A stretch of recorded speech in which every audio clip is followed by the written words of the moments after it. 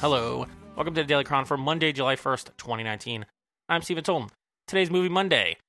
And today I'll be reviewing and giving some thoughts on Men in Black International, which was released June 14th, 2019 in the US. I saw it yesterday. It's been hot around here. So a couple friends of mine and we wanted to get out of the heat. And it was either go to the mall, go to a movie on a Sunday. Not a lot of options. And we hate the mall. I only go there when I need to go to the Apple store, and I didn't need to do that. So, movie it is. So, we went to see the movie.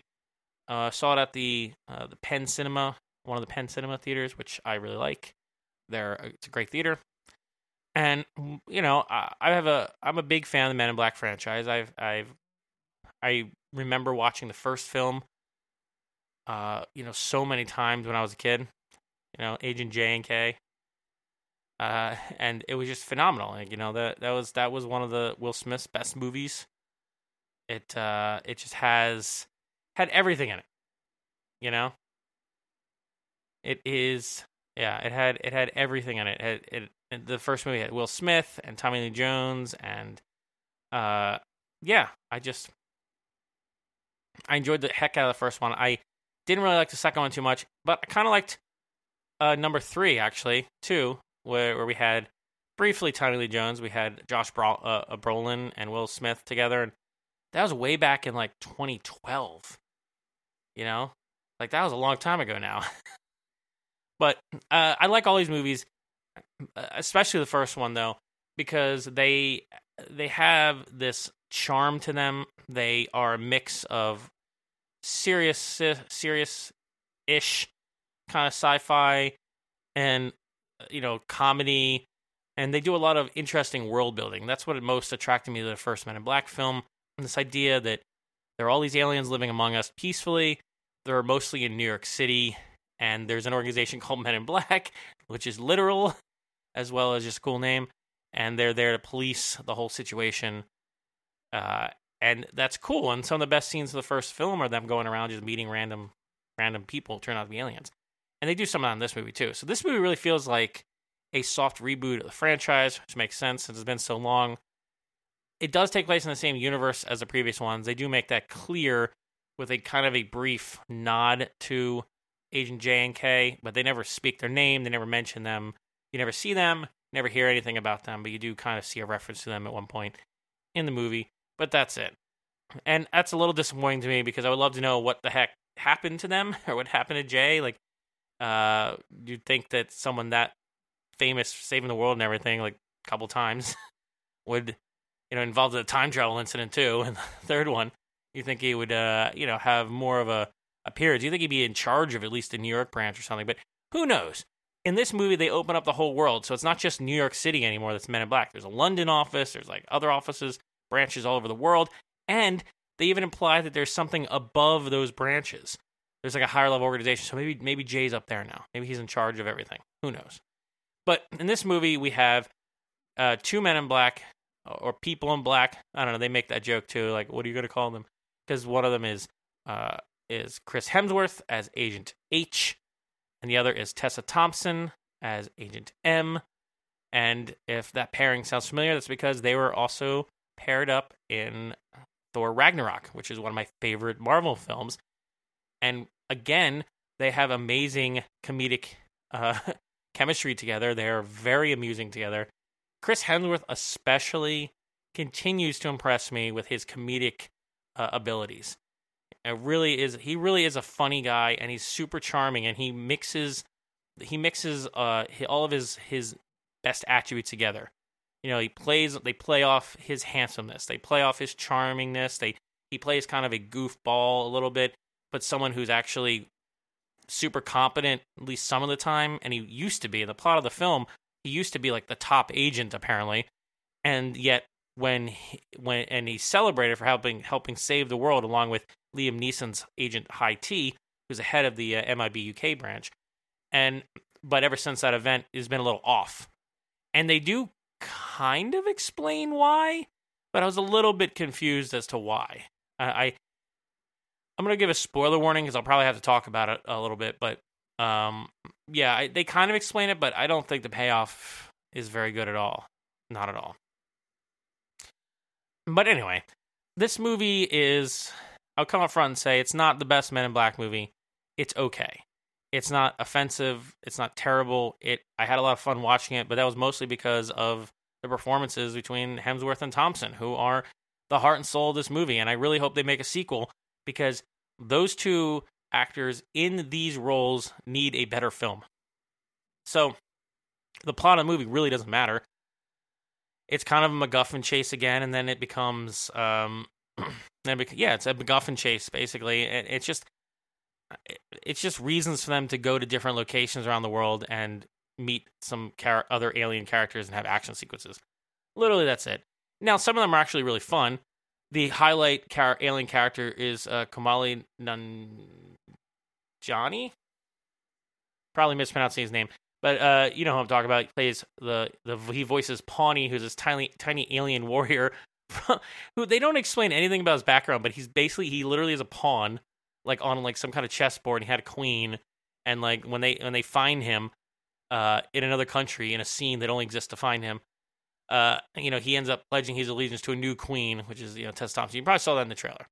But he's actually really fun, and believe it or not, plays a pivotal role in the end game of the plot. I mean, really does. It's actually a highlight of the film. It's actually kind of a hell yeah moment. It's really fun, and that's the thing about this movie. It is fun. It really is fun. I had a good time watching this movie. I enjoyed the performances, the leads. I liked the action sequences for the most part, although some of them are kind of boring, like very straightforward. Some of the fights. I like I think the alien twins are these shape-shifting twins who have weird, somewhat poorly defined power sets, but they're essentially unkillable. They're kind of like alien Terminators in that respect, and I like that. In fact, they could have done a lot more with them, and that's basically my main critique of this. They have so much good material in here. They're really doing a lot of world building in the background of this film, and they are not using it effectively. It's a real shame. Like, these aliens are intense. Like, even the effects they use are pretty intense. But they show up every once in a while, and then they get shot at, and then they get away. And it is kind of like they're being chased by some alien Terminators a little bit, but they don't really lean into that. They don't really go the logical conclusion about that. You never really find out why they're here. There's one line where they're like, oh, after they're basically like suddenly dispatched from the movie at one point, you're like, the characters realize, like, hey, maybe they were here for this other reason. But that's it. It's never really confirmed. You don't learn anything about them. You never know anything about them. And I guess that's kind of the point, because they're Hive, which is supposed to be this kind of, I don't know. It's also a poorly defined alien race. See, that's the kind of thing. They do world building, but they don't give you details. And it's a fine line when you're in a movie like this. In the first Men in Black movie, they didn't explain everything either. They didn't go into great detail. They didn't need to. But in this movie, it's like, at least the villains in the old movie, the original movie, had some detail. Like, had he understood, why they were, basically what they were there for, and why they were going after MacGuffin. You understood, and they had character. But these guys have no character. They're just silent antagonists that kind of walk around looking scary and melting people. But so that's okay. The main reason to watch this movie is to see these two characters go into crazy places. I wonder, though, if the plot isn't... I think the plot is rewriting the continuity of the franchise, because if I remember correctly, in the first Men in Black movie, they talk about the origins of the Men in Black being the 1947 Roswell crash. I thought, anyway. In this movie, they say the Men in Black have been around since at least like the 1880s or something, when Eiffel Tower started getting built, because the Eiffel Tower is actually like a portal, and it was used for the first alien migration to Earth. And like Gustav Eiffel was a Man in Black. And it's like, well, that really changes the timeline a lot, and it gives them the excuse to broaden it to beyond just New York City, though, because in the first movie, it's kind of implied, they say most are around the New York City area, but it kind of implies that there's only like the one area, one branch in New York. I mean, they don't come out and say that, but I don't think they ever say that it's anywhere else either. But, and some of the characters in that movie are from like the 1947 incident. So yeah, this definitely does some retconning, but it's kind of a soft reboot, so it makes sense. It's not a big deal. I mean, they also had like weird time travel in the third one, which probably caused all kinds of plot holes. I don't even remember the second one at all. But that's okay. So the plot is basically Agent H. He's a little weird after he and High T had defeated the Hive a couple years earlier, and he's not quite himself anymore. And they go, and Tessa Thompson, her parents were neuralized when she was a kid. Some alien creature was spotted in the neighborhood, and then they didn't get her for some reason because I guess they were the really incompetent agents. And parents are asked, "Oh, are there anyone else in the house?" Like, just our little girl, but she's asleep. They never investigate. They never checked to see if the alien came to the house. Nothing. They were just totally incompetent. Anyway, so she sees the alien, helps the alien get away, and then is not neuralized, but spends the rest of her life like training herself, I guess, getting educated in anything that might help her to get in the Men in Black, and then applying to like all these government agencies with these high scores so she can get in, and then trying to get into the division that's Men in Black and like the FBI, the CIA. And there's a couple of funny scenes where basically she's trying to get like a CIA person or FBI person to admit the Men in Black exists, but of course they don't know. And so they I think of course I kick her out and think she's insane. But she eventually tracks down the Men in Black in the original location from the first movie, and of course she's captured. And then, but she convinces them to give it a chance. She becomes a probationary agent, gets sent to London by Emma Thompson's Agent O, who's the head of the U.S. branch, New York branch, whatever, of MIB, and sends her over there because something strange is going on in London, so she goes over there. She ends up teaming up with Agent H, and they have their little MacGuffin thing about a weapon that can destroy, like, solar systems, and they meet characters from, a lot of them from H's past, and they try to uncover kind of a mole in the Men in Black organization itself, and it all kind of revolves ultimately around H's experience. It's extremely, extremely predictable. I mean, just seeing the trailer, you pretty much know the entire movie, but that's okay, because it's a lot of fun, as I said, and I think it's worth seeing, especially on Netflix, especially maybe even as a matinee. I had a good time. There were some great, there were some good and some maybe great action sequences, or some good. I don't know if they were great, but there's some fun action sequences. Probably the standout one for me is the fight scene that happens between Tessa Thompson's character and an Agent H's old flame, who happens to be an alien like arms dealer who has like 3 arms. But you know, it reminds me, why there aren't alien arms dealers on Earth that they know about? I mean, I guess the idea is that, you know, they live here just like humans can be arms dealers. But it's like, how many aliens are on Earth that they can't like just not allow them to be arms dealers? They know that she's an arms dealer. Why don't they just take her out and like? I don't really understand the rules, because like, you know what I mean? Like in the first movie, they make it pretty clear that the Men in Black essentially make the rules up. They have like a treaty or something. I guess maybe it's part of the treaty to allow warlords or like war arms dealers on. I don't understand the rules. I want to see what the treaty said, because I feel like I'm a little confused about, are the Men in Black police? Or like, what does the justice system looks like for aliens breaking the rules? In the first movie, it just seemed like they had carte blanche to do whatever they wanted to, you know, like if aliens were getting out of line, but that they were trying to keep the peace, because if they didn't, they'd get blown up by a bigger alien. You know, so it's like that's what kept them from being jackbooted a-holes, is that they were trying to ride that line. I don't know. That's kind of the impression I got. But in this one, the impression I get is that they're not really police at all. At least not H. They're just, I don't know what I don't even know what they are. They're just having a good time, going on an adventure is what it seems like. But anyway, there's a really good fight scene between Tess Thompson and this alien with 3 arms that really takes into account the fact that she has 3 arms. Like, you start thinking about the mechanics of a fight scene. If you had an extra arm that was fully like usable and coming off your back or something, you could punch somebody with it. You can block and grab things, and you know, and it comes off really well. Unfortunately, the other fight scene happening simultaneously with Chris Hemsworth character is kind of boring, but the whole scene ends up with a payoff from earlier in the film that I don't think it deserves, because it's really overly coincidental. But yeah, that's kind of like the third act, and the movie has a pretty good, decent run up in the beginning when she's trying to discover the Men in Black. But then they quickly rush through her recruitment, get her out into the field, get her over to London. But then once they're in London, they don't really do the whole get to know London and the aliens as much. They kind of try to, but then they jump around the world at places, but they never really fully explore the areas. So everything feels rushed, and then by the end, it just kind of goes to warp speed, and the plot's resolved way too quickly, way too conveniently. They're just, for the stakes that are supposedly there in this movie, it just feels like there's no stakes at all. And that's something that I don't remember being the case with any of the other movies. I always felt like they were funny, they had comedic moments and everything, but the stakes felt much more real in those previous movies. And I don't know what that is. I don't know. The writing, the actors are great, but they're not, I don't know. Tommy Lee Jones was really the reason why you had that sense of grounding and seriousness in the first one.